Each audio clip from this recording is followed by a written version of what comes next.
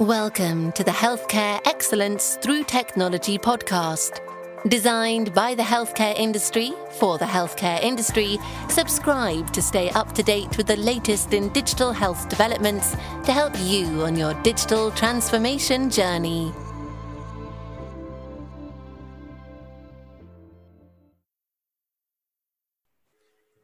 Hello everyone, I'm Emma Fell, Head of Content here at HET, and welcome to another talk supporting digital transformation from healthcare excellence through technology.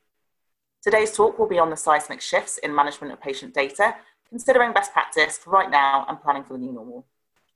Today our expert speakers will be unpacking the current state of play and where we are now, which is in a nutshell a more digitally advanced healthcare service with barriers lifted due to necessity, but what have we proven is achievable and where have we left to go?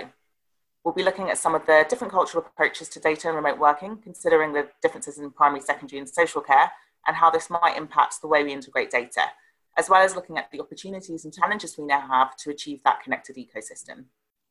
We have a stellar group of expert speakers for you today, all who have excellent track records in supporting better ways of working with patient data.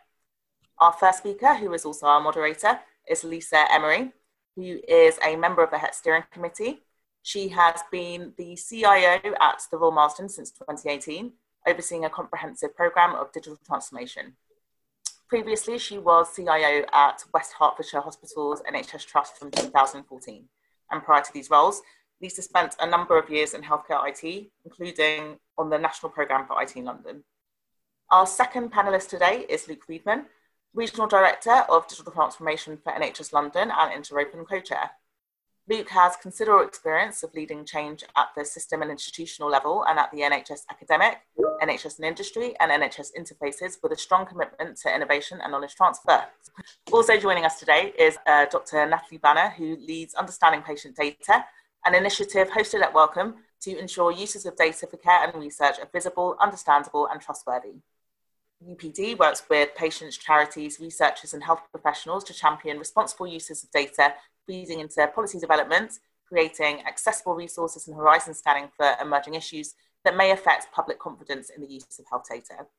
This includes exploring how to create trustworthy frameworks for developing data-driven technologies in healthcare and research.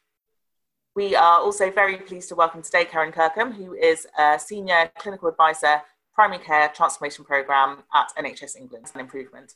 Karen also is Clinical Lead and Assistant Clinical Chair with Dorset CCG and has a national role as Senior Medical Advisor to the Primary Care Provider Transformation Team. Karen has been a GP for over 25 years, now a Senior Partner.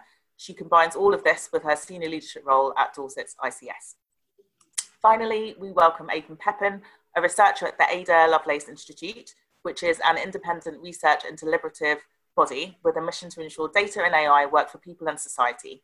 He leads projects to address societal impacts of technology across a range of sectors, from health and biometrics to data governance. Currently, his work addresses technology and health inequality during the COVID pandemic and the social and ethical issues of using non-clinical data in health. A very warm welcome to all of our speakers for taking the time out to both prep and to join us today. We'll be starting the webinar soon. Please note that our speakers will be answering your live questions at the end of their discussion, so make sure to add any and all questions you have to the Q&A function and not to the chat function, where there will be opportunities to vote up the questions you like. We'll get to as many as we can, and I'm now going to pass over to Lisa. Thank you. Hi, thanks very much for that, Emma, and welcome to all the panellists as well. So I thought I'd start us off really with the broader question that Emma posed at the start. So if we look specifically at the barriers that have been lifted due to necessity, so the work we've all been doing in the last 10 weeks or so in response to the pandemic, and thinking about how the way that we've done these things has impacted not only how we work now, but also how we'll work going forward and how we'll manage patient data within that as well going forward. So I wanted to start, if that's okay, really, with a view from Karen and then Luke, and bringing in then Natalie and Aidan as well. So Karen, love to hear your perspective on that. Thank you, Lisa. Thank you all. Wow, in the last 10 weeks, I think we've achieved more than we could have ever imagined in terms of the pace and scale and agility and ability of systems to change. So we've gone from a standing start to from a 90% face-to-face consultation to over 90% digital and remote consultation. And when my team were thinking about what was the role of primary care, particularly in primary care networks and as part of a wider system, and we talked about the role of digital and remote consultations as part of that, I don't think that any of us would have ever imagined what has happened to us in the last 8 to 10 weeks. So it's been an incredible turnaround, driven by, of course, necessity and need, driven by principles of infection prevention and control, driven by the need to protect patients and staff. And I think for me, it's just shown responsive primary and secondary community mental health services, wherever way you look, and also would include social care and the local authorities' responsibility in this, has just been a kind of a magnificent coming together with an agility and speed, and embracing new technologies that many people were really not thinking that they would have to do in their kind of working lifetime. It has been achieved. So we've gone to, you know, a kind of digital first, remote where people using digital technology in a way that we would never have thought possible. We're trying to design now care by working without waiting rooms. That's the phrase that I'm really thinking about, because that describes really well the metaphor about how we provide care going in the future. And thinking about how we can embed that across not just COVID-related illness, but business as usual. And I have a big aim, really, that we don't increase any health inequalities as a result of what we do. We need to be really careful about the way that we transform, and the digital agenda doesn't actually drive inequalities in a greater way. So that's what we've achieved, and that's not just in primary care, that's across our health and care sector. I think the second thing for me that we've seen is a real drive for integration across all sectors around the patient. So really putting patients at the heart of all we do, but gives us an opportunity to start really pushing the personalisation agenda for safety of patient and staff as well. But really planning care, really thinking about how we do things differently, and really empowering patients to start to manage conditions in a way that moves away from the very traditional medical model and into much more of a biopsychosocial model, with prevention and patients being empowered to be able to manage their own conditions going forward. So it feels to me that it's been a very, very difficult time for all of us, but it's a time of great change and great opportunity for us to work together on this. That's really interesting. Just picking up on something certainly some of the discussions we've been having, it's almost like the word outpatients is now being banned in our organisation. So thinking very differently, as you responded to there, around care without waiting rooms, and just a very different way of looking at things. That really resonates, actually. So yeah, interesting points there. Luke, across to yourself. Yes, thanks very much, and hello everybody, and thanks for inviting me to this seminar. I think there are 4 things I would just bring to your attention. The first is, the NHS declared a level 4 emergency in March, and we had lockdown on Monday, March the 23rd. What that meant was we changed the way we organise ourselves. So the normal governance and arrangements were changed to a set of instinct and command structures.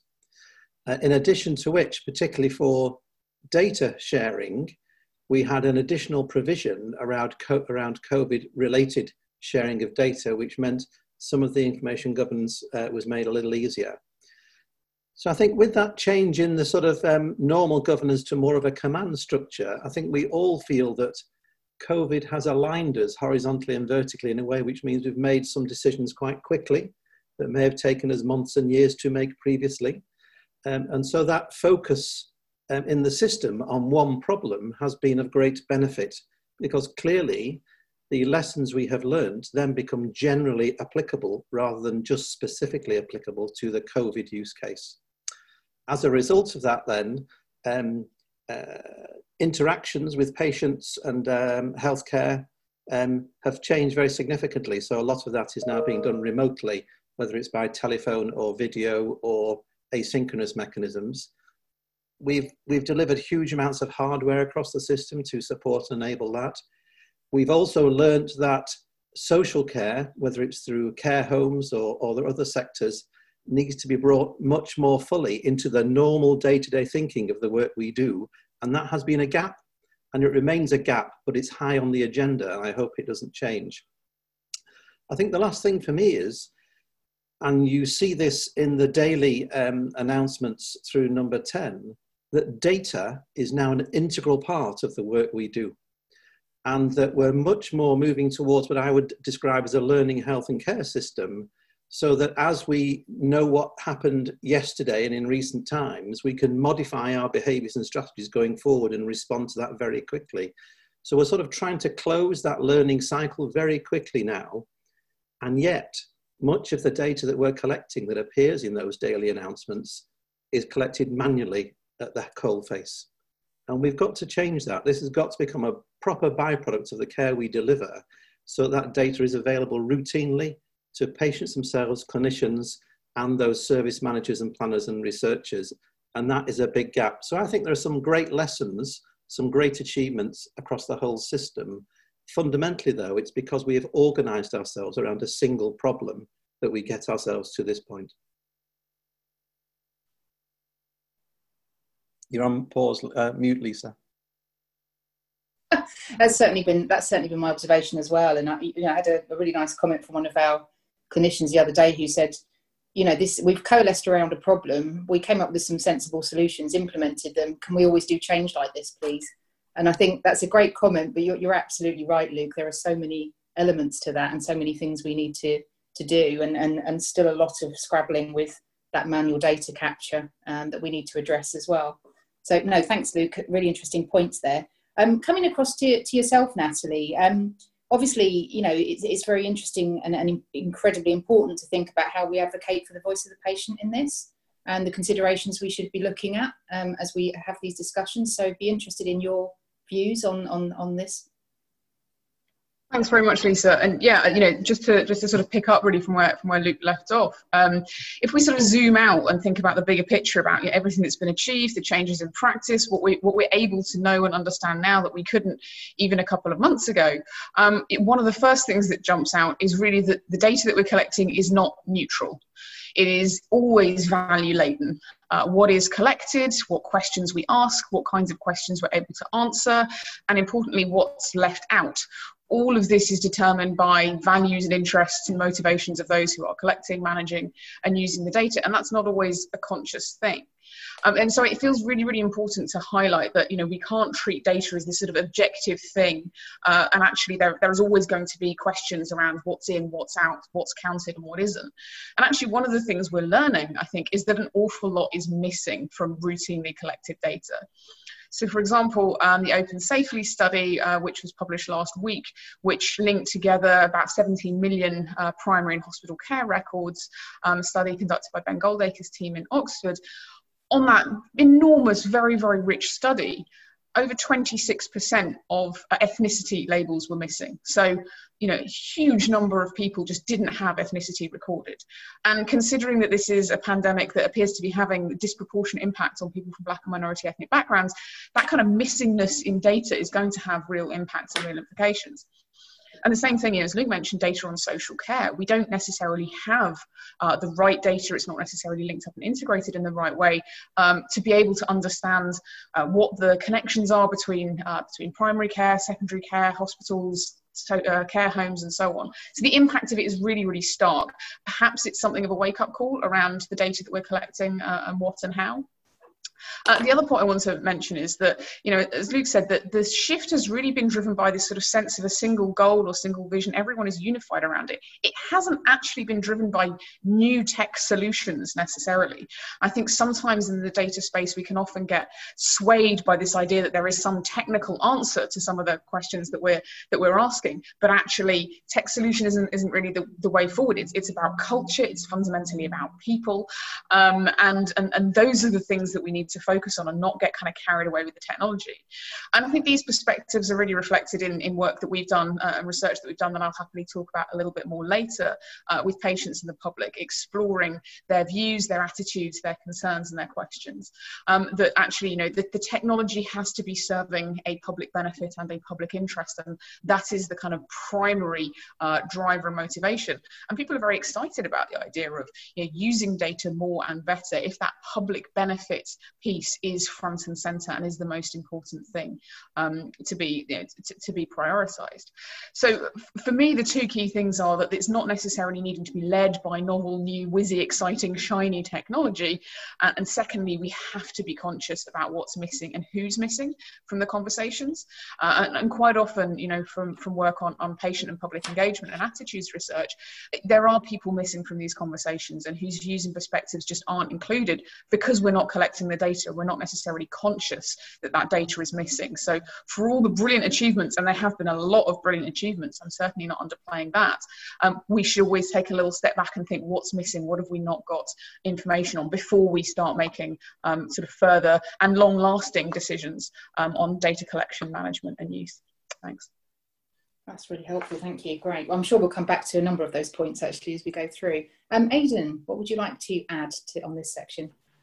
Thanks, yeah, and again, thanks very much for having me as part of the panel. I think I'd probably pick up on some of the points that Natalie's made there around the kind of types of data we're collecting, and I think what has been really highlighted in the past few weeks is how what we're thinking about as health data and what kinds of data we want to collect is a rapidly growing and expanding category. And so I think 2 months ago, whether or not you were an individual who could work from home was probably not the kind of thing that was as important as it is now.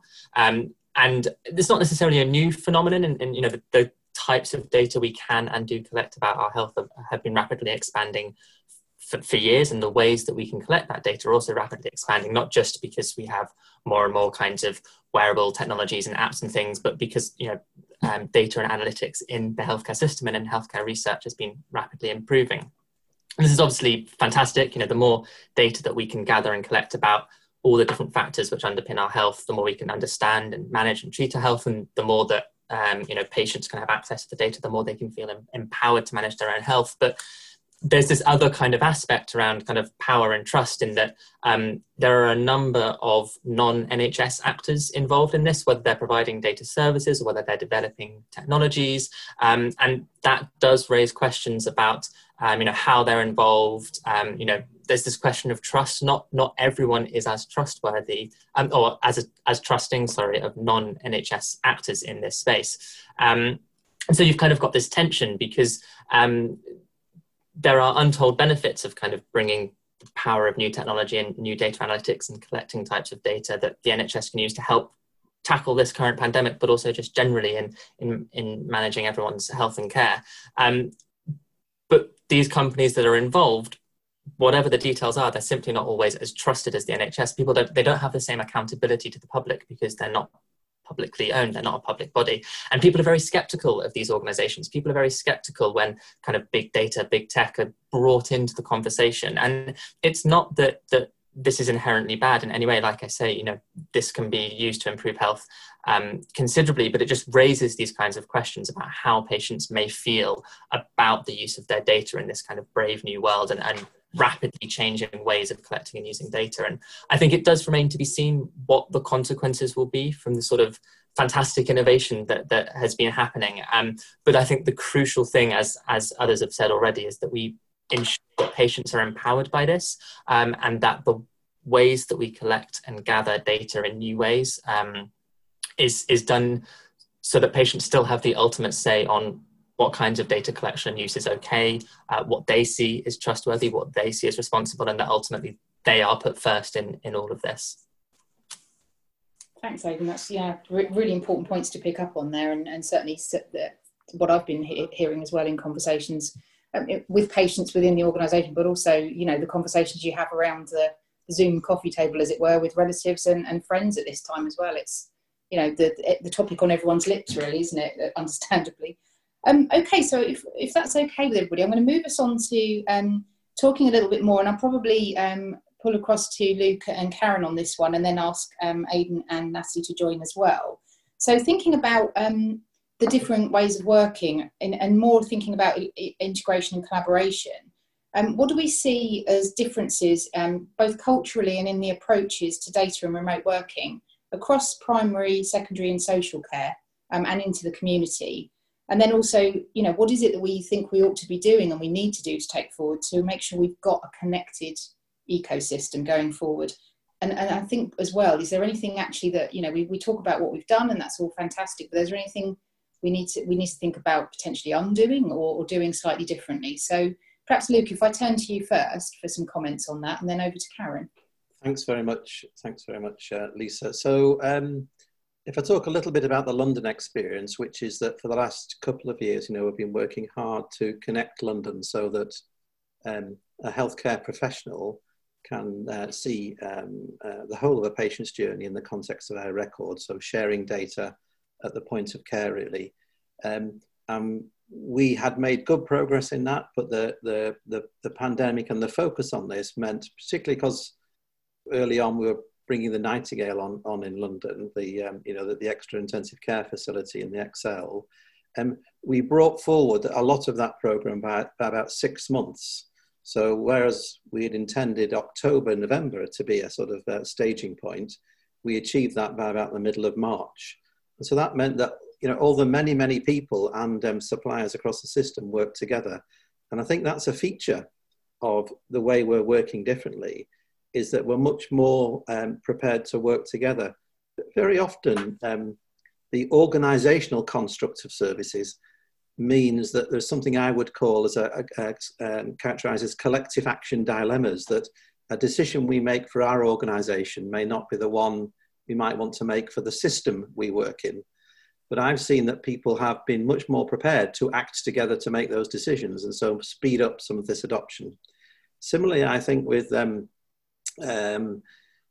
primary care and secondary care sort of digitization of ambulatory care, so you get those virtual consultations, that has moved much more quickly. All those plans were in place, you know, people were looking at those already. So what we've done is it's the human side that's changed, I think, more than the technology side. And the human side has meant to cope now with this problem, we need to move forward. So I think that becomes really important, because it does mean that we are aligning ourselves much more effectively to what we need to achieve as a system. But I think there's a long way to go. I think we're only just scratching the surface, and there are some problems we're generating as well. So I would say largely primary care and secondary care have digitized those channels separately.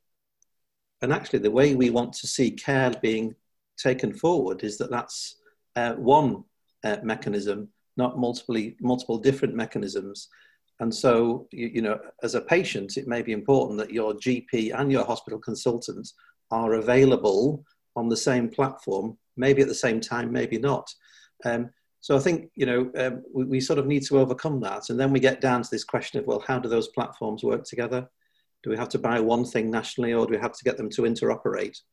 And again, I think interoperability is a critical question.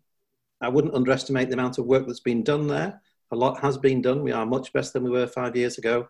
But really, it's about the will people have to make compromises, to make the decisions going forward. And I include suppliers, the public, patients, and healthcare professionals and organisations. We've got to reach these decisions together.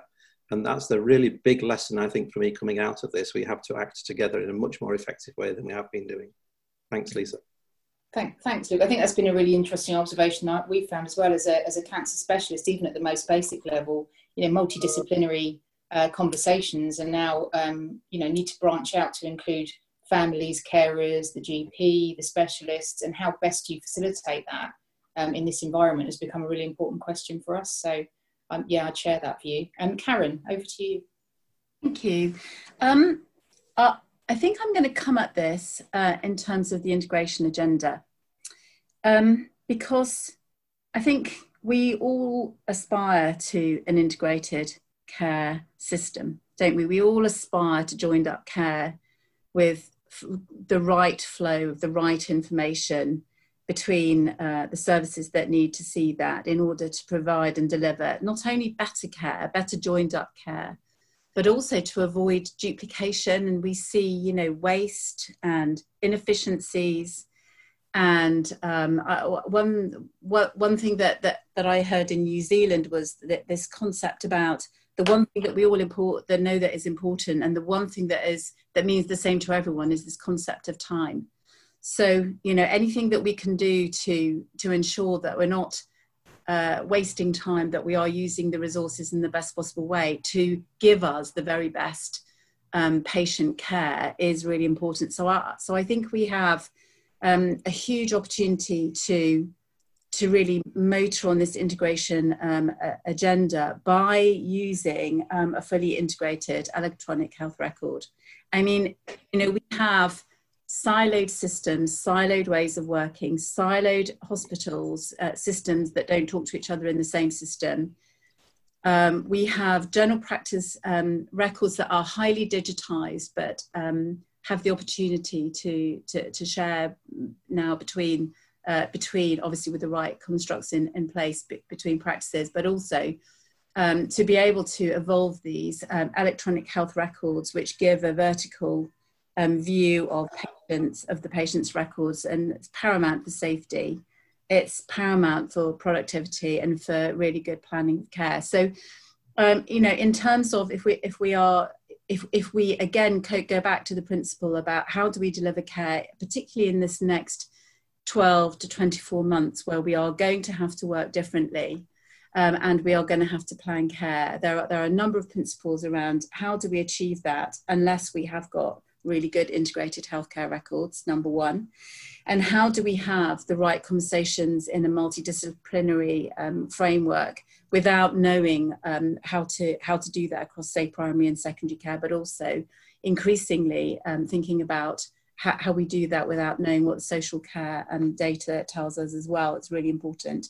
And that does require a different culture. And I think one of the things that I've seen in the last few weeks is a real interest now to try and break the divide between primary and secondary care, because we have to do things differently. We have to do things remotely. We are, you know, increasingly not just consulting with patients with video and telephone and so on, but we are now increasingly talking to our colleagues across primary and secondary care. And that actually is something that we must never let go of. We are taking care of the same patients. They are both of our responsibilities, and we are as invested as each other across the different sectors. And that, for me, that kind of cultural change around that ability to be able to connect has been really important and brilliant to see. And then the second thing that I want to talk about is really a population health management approach. We talked about data. A population health management approach enables us to make intelligent decisions about the data that we are looking at. It enables us to target gaps. It enables us to cohort patients. It enables us to design not just care models, but also a different workforce that might be needed to look after patients in a different way. So it's a very empowering ability to use the data in a different way, and one that we should be really thinking about, particularly as we try and personalise care for patients in a different way. So PHM approach is really important that we again understand the data and make the decisions based on that. And then the last thing I'm going to say is, and it's really a question to us all within the NHS, and it's about the infrastructure. And I wonder whether, and it's a very open question, whether we as a health service have invested what we should have done in terms of IT and infrastructure, just to do the basics right, to be able to join up the way that we work. And I look at different industries and see the investment that has been made in that infrastructure in other areas. And I think we should look very hard at ourselves and ask ourselves whether we have invested as we should have done in being able to get the basics right. Thanks, Karen. Natalie or Aidan, is there anything you wanted to add before we move across to talk more about the patient at the centre? Well, I suppose this is probably a linking point in a sense for me, which is, I think that as both Karen and Luke have alluded to, that there have been enormous strides in trying to think more in this integrated way and pull data across from multiple sources and have that much more comprehensive view of data. And one of the things that often crops up when we do attitudes research and engagement is people say, look, all of these, secondary uses of data, so using data to improve care and services through research and planning, they say, look, that all sounds well and good and so on, and I have some concerns, but that sounds fine. But I still cannot get hold of my own information, and I still keep having to repeat myself every time I see a new clinician. And if patients don't have access to that information themselves, why should anyone else? And that's a fair criticism, right? That is an absolutely legitimate concern. And of course, it's been policy for a very long time that patients should have access to their own records. But in some places it's happened, in many places it hasn't. And there are various reasons for that, everything from, capacity and resource, concerns about liability, safeguarding, and so on. But I really think that in the current circumstances, with all the progress that's been made around integration, if we're really serious about putting patients at the heart of all this, then giving them access to their own information feels like an absolute starting point. Lisa, Aidan, anything you'd like to add to that as well? Sorry, Luke, I'll come back to you as well. Yeah, thanks.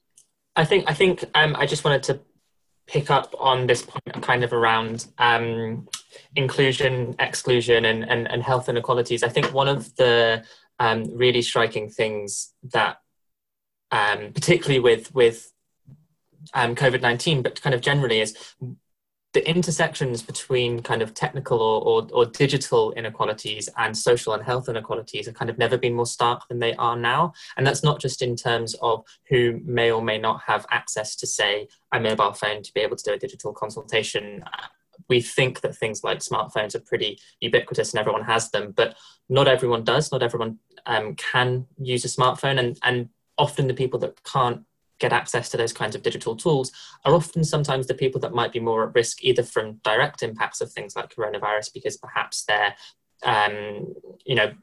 it's stereotyping to say that older people don't have the same access to digital tools, but there is some, suggestion that they might not have the same access. But also I think in terms of the indirect impact, so the kind of economic impact, the things like living in a dense urban area where you can't self-isolate quite so easily, and the digital tools that help you do that or help you access healthcare services you might not have access to. So I think one of the challenging things is that when we're thinking about how we can access patients and patients can access healthcare in fantastic new ways, for the most part, yes, that is true, but there are those that might be excluded, and we have to be really, really careful to make sure that they're not excluded, because I think right now there's a risk that those who are excluded are those who are also most at risk of the severest impacts from the current pandemic.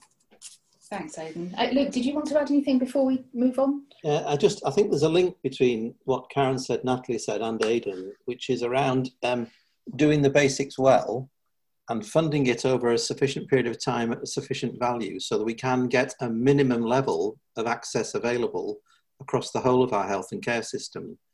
We tend to run this in political cycles. We tend to nick the money for something else. And, while it may be controversial to say it, I think it's true when you look at the last 20 or 30 years that we've never really been able to guarantee for a 5-year period a level of investment that allows that minimum set of standards to be in place. And I guess that's a question to our, senior leaders and political masters, that we need that sort of guarantee. And that will be even more difficult, I think, going forward now, when we're entering, a deep recession over a long period of time, potentially, and when we're going to have to recover the additional costs to the economy of COVID over an even longer period of time. So I'm more worried about this sort of issue than I was before.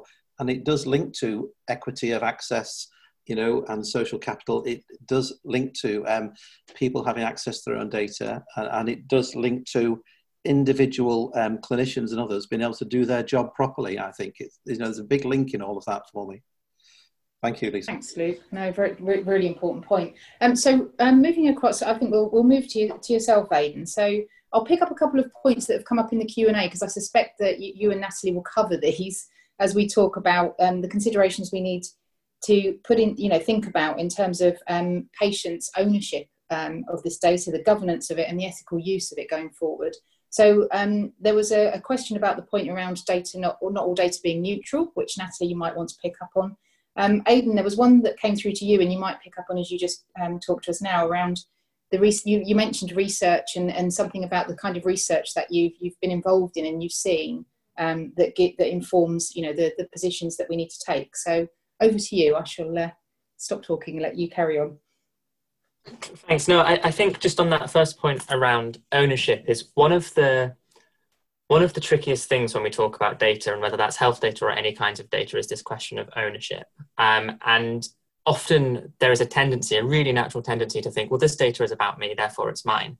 And it's not often as simple as that, because data about me is collected in all kinds of places. And kind of saying, well, do I own that, is sometimes tricky if I don't own the server that it sits upon, for example, whether that's an NHS server or, you know, it's my Facebook data, for example. But rather what is more important to talk about is rights. That data is about me, therefore I have certain rights over it. And I think when it comes to our patient data, that's what we really need to think about, is patients have a right to know about the data that is held on them. They have a right to certain things, whether it's accessing that data, whether it's challenging that data. Often it's wrong. You know, sometimes if you are someone like me who's perhaps moved around quite a lot, your address doesn't always match up on your medical records, or your name doesn't always match up on your medical records if your name is sometimes spelt with an E rather than with an A. And it's just little tiny things like that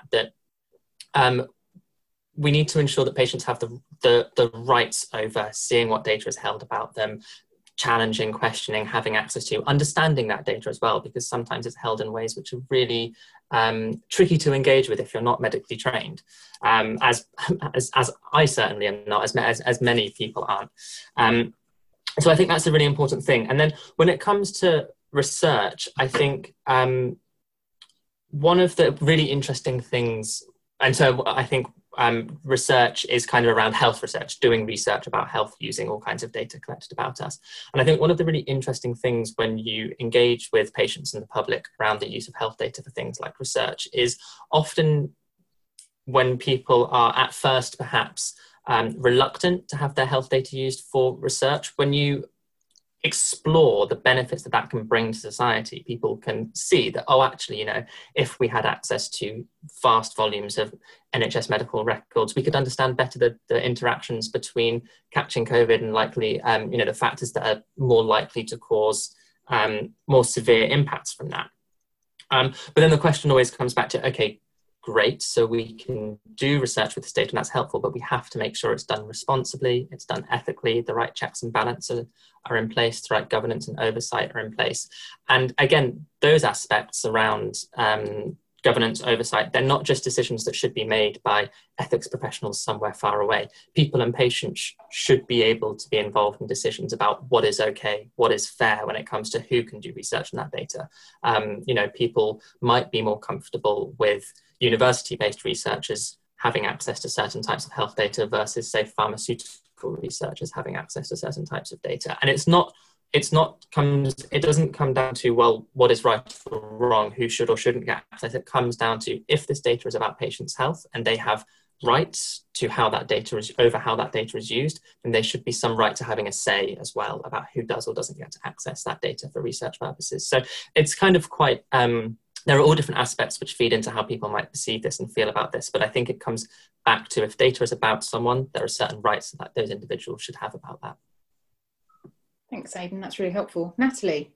Thanks. So I'm going to take possibly I wouldn't say counterpoint view, but, you know, always good to generate a bit of friction, which is we need to acknowledge the limitations to our rights. So the fact is, information is collected about us as part of being able to deliver health and care.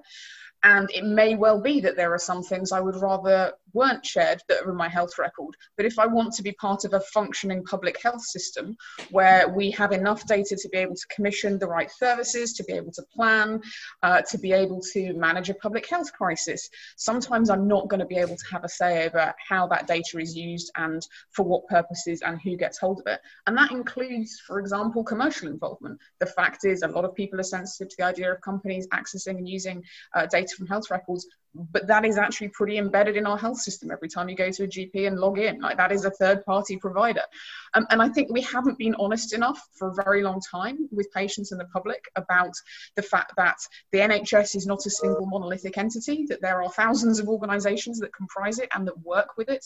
Third-party partners are managing, are using, are analysing data all the time that comes from our health records, and we can't set up a public discussion or dialogue on the premise that you have ultimate freedom of choice over individual bits of your health record, this bit of data or not that bit of data, or I don't mind this kind of organisational person accessing it but not that. You cannot run a health system that way. And so I think, much as I completely agree with Aidan that as far as possible we need to ensure that people have rights but also are aware of their rights, we need to be really clear on what the limitations to those might be sometimes, and that certainly come through in the context of the pandemic. You know, with the revision to the COPI regulations, confidential patient information is being shared and used in ways that would normally trigger the common law duty of confidentiality, and it's been set aside for the purposes of the pandemic because there is a bigger societal public health interest in this information being used. There is a limit to your rights as a patient over that data at this point. So I think it's just really important to be clear cut about this, and we should be more honest, and we should give people more credit to be able to engage in some of these difficult conversations. But part of the reason that we focus on the idea of trustworthiness rather than saying you need to have public trust in how this data is used is that you need to create and set up systems that people have good reason to have confidence in without necessarily needing to be able to navigate the complexities of it all themselves. It shouldn't require an awful lot of work and labour on the part of a patient to know how their patient record is structured and where it is and what their potential rights and choices are. So it feels like sometimes when we talk about empowerment for patients, we're actually putting an awful lot of emphasis and weight on them to do the work, to understand the system and to be able to navigate it in all its complexities. I mean, I for one cannot fathom half of the acronyms in the use in the NHS. I can't imagine what it's like for someone who isn't involved in this world every single day. So much as I think increasing our capacity to engage with and talk to and be open with patients about what's happening to their data, we also don't want to put so much weight and burden on them in terms of their responsibility that they have to navigate an unbelievable complexity to the extent that, you know, you have to read realistically, you'd have to read the terms and conditions of every app you sign up to. You know, we can't put that much weight on people and work for them to have to do in order to be safe, in order to feel that their data and information that's collected about them is being protected and managed in the right way. So we should focus on the systemic aspects as well and ensure they are as trustworthy as possible.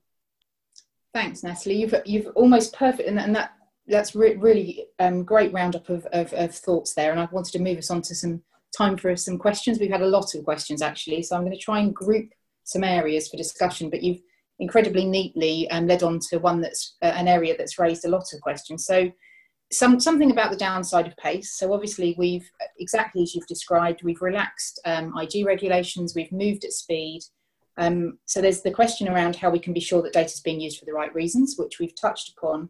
But going back to your point just now, Natalie, and perhaps something for Luke and Karen with their broad system perspective, what do we do about that? How do we go forward now to create that safe integrated system? Who owns that data? How do we regulate it? And what are people's thoughts on the next steps now? We've done the PACE bit. What is it we now need to do to create that safe and valuable integrated system? So perhaps, Luke, I see you've come off mute, so should we start with you? Thanks, Lisa, that's very kind. It's a big question. But yeah, if I could answer any one of those points, I would feel happy, but I'm not sure I can answer any of them, really. No, that's not true. So for me, this focuses on how we organise ourselves. You know, I started my brief at this meeting talking about the changes we've made to the way we've organised ourselves. And I think we've got to be able to consolidate some of that agility in the way we organise ourselves. But we've got to be, I think we've got to change a little bit to bring more of the public into that decision making quickly as well and get their insights to inform us what might be acceptable and what might be not be acceptable. And, you know, we don't do that very well, to be honest. We often, as professionals or people trying to sort of run the services, assume we know. And actually, that quite a lot of the time is wrong. we can assume it, in a good way or a bad way, depending on our perspective. One of the insights, from the work we've done in London is that some practice was to say, well, I don't think my patients would like their data shared for this purpose, therefore I am not allowing this data to be shared on their behalf for this purpose. When we spoke to Londoners pretty overwhelmingly said, no, we think you should share it. In fact, we expect that you do it because it's in our benefit directly and indirectly. And that was very helpful, because we can go back now to those professionals and say, well, stop taking an assumed position. Here's some evidence behind the position. So I think for me, it does go back to that, how we organize ourselves. Let's not lose the agility, but let's get proper reflective practice with our public into that mechanism. I don't quite know what the answer to that is, but I think we will fail to do what's expected of us if we don't do that going forward. I absolutely echo that, and was lucky enough to sit in on some of those sessions. And I think back to an earlier point, and it'd be interesting, Karen, to get your view. One of the sort of observations I noticed, Luke, at some of those sessions that I sat in on were that sense that the NHS brand is a strong and trustworthy brand. And how do we actually bring that same sense into broader areas such as social care, community, and to Aidan's earlier point, those non-NHS elements of the system that we need to bring in and become a trustworthy source. I think that's true, Lisa. There are enormous paradoxes in all of that. Most surveys would say that the public trust the NHS, and most surveys would say that public don't trust social media companies to have their data. Yet all of us probably have several social media accounts that we're using, and some of our data is shared with them.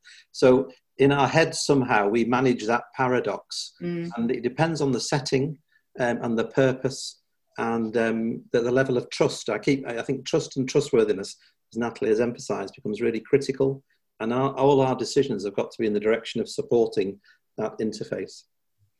Thanks, Luke. Karen. Yeah, shall I come in that? So I really agree with you, Luke. I think we need to be really clear about the questions that we're asking when we're thinking about what the data that we're looking at and across which sectors. So there's got to be a reason for looking for those answers. You've got to be really clear on the questions. We have a lot of experts within each organisation, within our systems.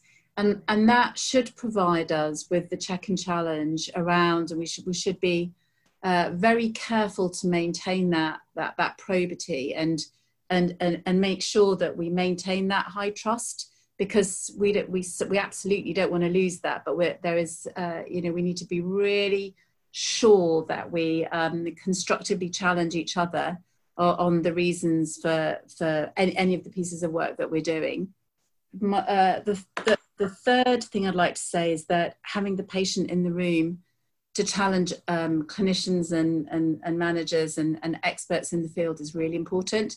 And some of the perceptions that people have often are just washed away when patients get in the room and tell you their expectations. So they're a very powerful, very important part of the co-design piece in any of this. And just a personal reflection, a few years ago, I was involved in a piece of work where we were trying to improve an integrated care approach around a general practice population, looking at how we were able to share some records with our local urgent treatment centre and our community staff. And, we went through a whole period of consultation with patients, and they were just incredulous, actually, that we weren't already doing it for their patient safety, because they understood, the pitfalls and the gigantic, holes in the pavement that you could fall through if you didn't have access to the right data. And so that was incredibly helpful. And I remember, opening up and, there was obviously this period of consultation then agreeing the data sharing with, of course, all the right IG in place, and not having one single person come back to me and challenge it, because it had been done safely. There was the reason, there were the right reasons, the right questions, the right conversations, the right reasons had been stated. Patients were in the room, expected it. and it was in, and that's the kind of, you know, it is a way of working, but you have to be absolutely, you know, clear on your processes around that. Thanks, Karen. And I probably turn to Natalie and Aidan. An interesting comment just popped up in the Q&A that really feeds exactly off everything we've just been saying. So with this multitude of providers, suppliers, and different sources of information, are we approaching the point where we need some form of social contract around this? And how do we discuss that? And what do we think about that? I think we already do have a social contract. I'm just not sure if we call it that. So the term social contract is not something that most people would recognise, but the fact is we pay taxes and contribute to pooled resources, and you may get something out of that, and you may not always get something out of that. Some people get more than others.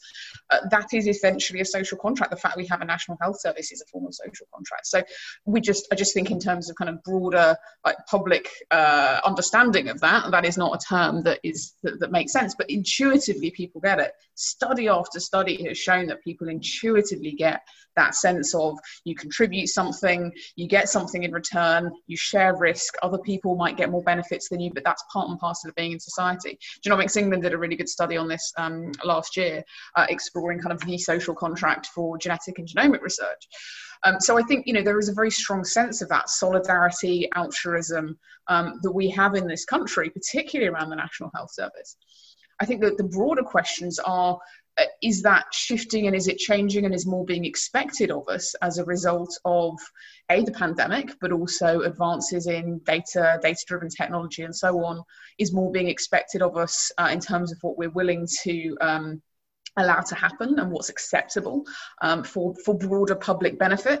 Big question around what counts as public benefit, and actually we're doing some research with National Data Guardian and ScienceWise that's just kicking off at the moment, exploring how do you make an assessment of public benefit when you're thinking about doing a data initiative or project. How do you actually assess in practice, is this thing for public benefit or not?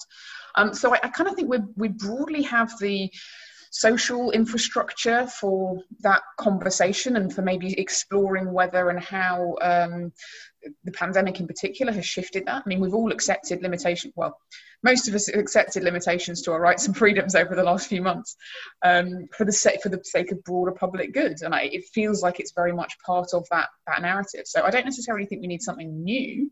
It may well be, however, that our balance of risks and benefits and trade-offs and what we're willing to accept might have shifted in light of the pandemic. And that, for me, is all the more reason to do more engagement, particularly as we're thinking longer term about, you know, data infrastructures, norms and processes that might be being set up now. Thanks, Natalie. Great. Aidan, did you want to add? Well, I was just going to add one brief thing. I completely agree with Natalie's points there. And I think perhaps maybe pulling on some other points that have come up as well, and other questions that have come up as well. I think one of the things we have to be really conscious of is that there is going to be a legacy of the things that come into play right now. So the pandemic has kind of opened a window for rapid change, rapid innovation. And I think the question is, what does that look like in 12, 24, 36 months time and beyond? And we have to remember that these extreme circumstances hopefully will not be forever.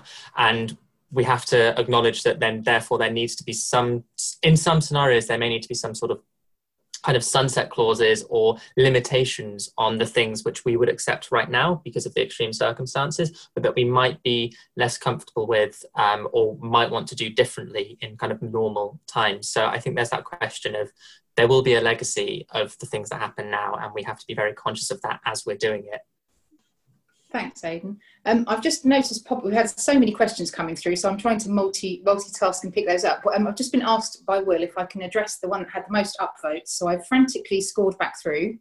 And that was a question asking how we learn the lessons from previous attempts to have a single integrated system. So how do we avoid, as the question says, spending billions on a single system? Now, my personal point of view on that, and I'll turn to Luke and Karen on this one for more of the detail, is that I don't think that's what we're trying to do now in terms of a single entity. But I'd welcome Luke and Karen's comments on that one. Hi, it's Luke here.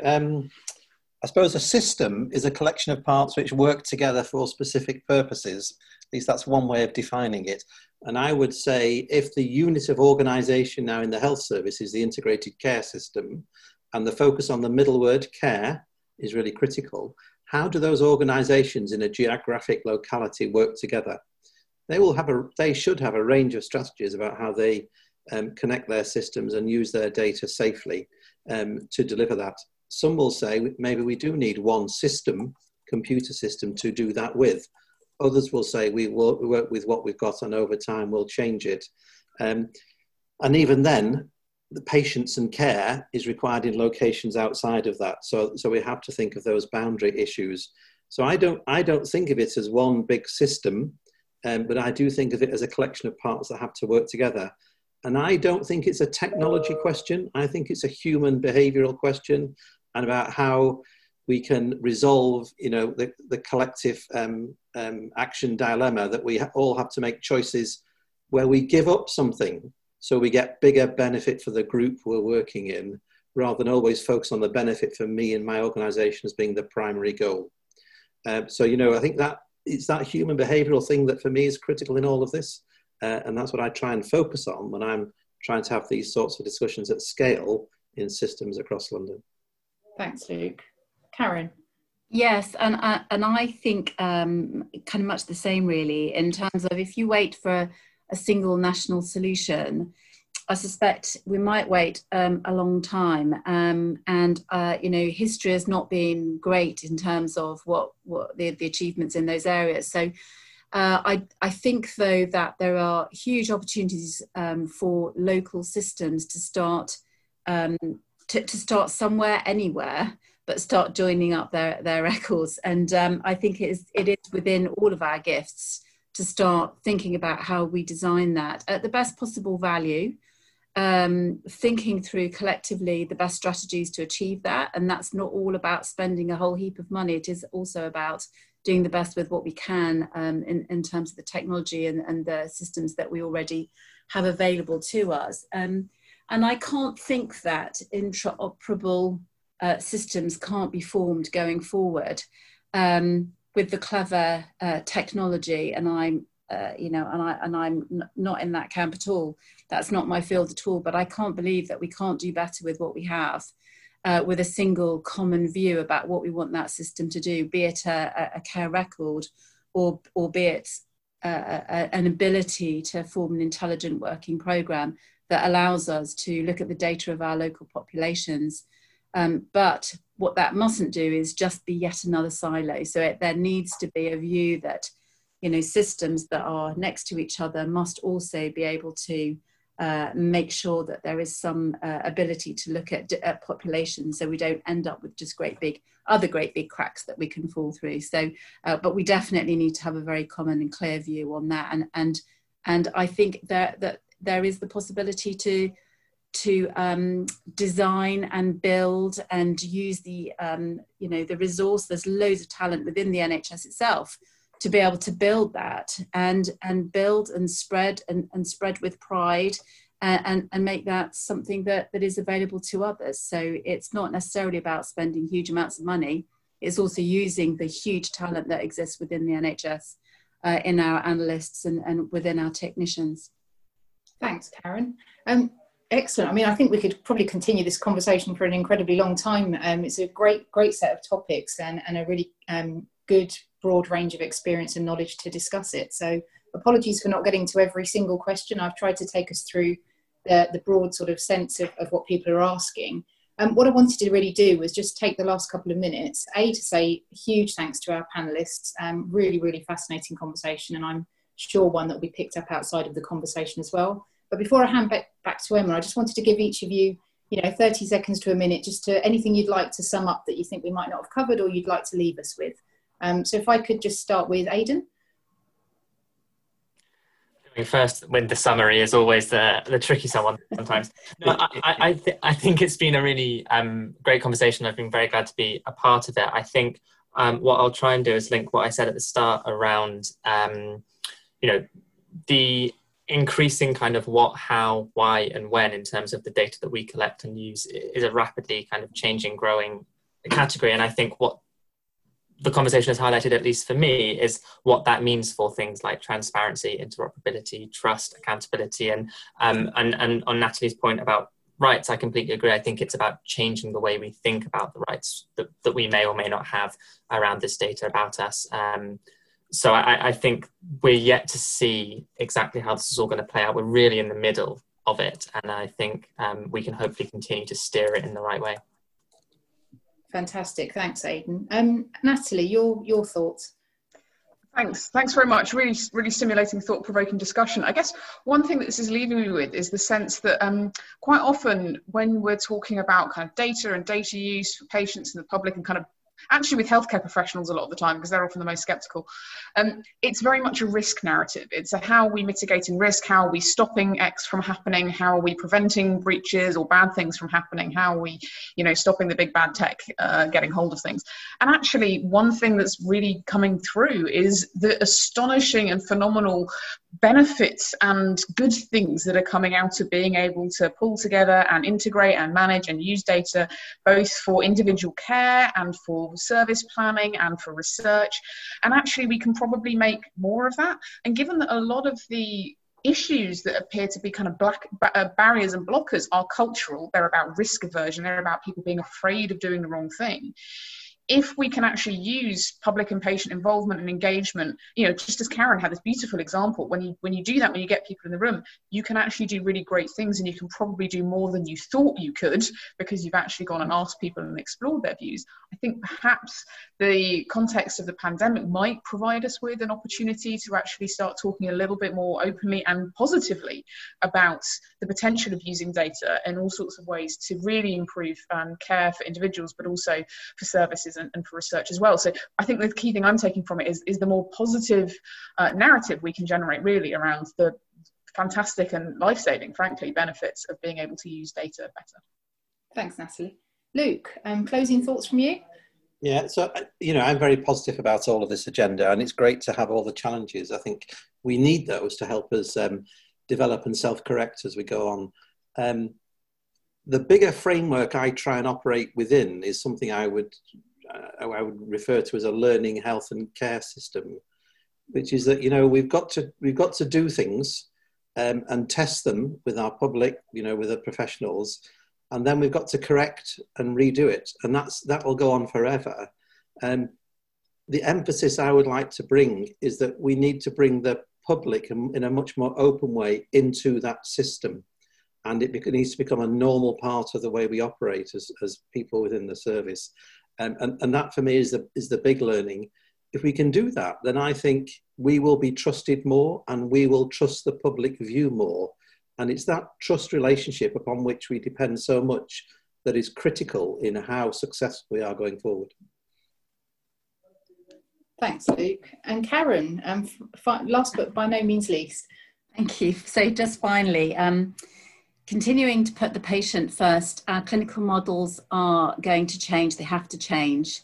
And that's going to be difficult for patients and clinicians alike. But let's make sure that whatever we change drives it in this truly integrated way so that we make the best of the opportunities in front of us. Let's not forget the enormous amount of changing culture that's going to be needed to be able to really embed those processes, both for the wider population, but also for the delivery of health and care. But we need to do that in a really open and transparent way and have the conversation up front. And then just finally, just something that I said earlier, which was make sure that we use the data intelligently to make the right decisions for the population going forward. Thank you. Thanks, Karen. And again, thanks to everybody. I think that's been a really, really fascinating discussion. I'm pleased to say a lot of the comments coming through are, we'd like to have continued this. And how do we do that? So I'm going to be cheeky and hand that back to Emma as a potential good problem to have. And thanks for hosting us. Emma, do you want to close us out? Yeah, absolutely. So yeah, really lovely Q&A, and we'll be covering more on patient data and where it will sit within the change management piece going forward and over the upcoming months. But for now, I just want to say a big thank you to all of our speakers today, and again for taking that time out to prep and deliver this much needed discussion. So this and upcoming talks will be available on the HET podcast, which is on Spotify and Apple Podcasts. If you click the link in the thank you email to register your interest, then we'll be able to keep you up to date with the latest in digital health developments for us at HET and any upcoming webinars that you might be interested in. But for now, thank you everyone, and we'll see you next time. Thanks very much. Bye. Bye. Thank you for listening. Sign up to our podcast for the latest digital health developments or visit hetshow.co.uk for the latest info on the HET live event, as well as news and updates from the best in health tech.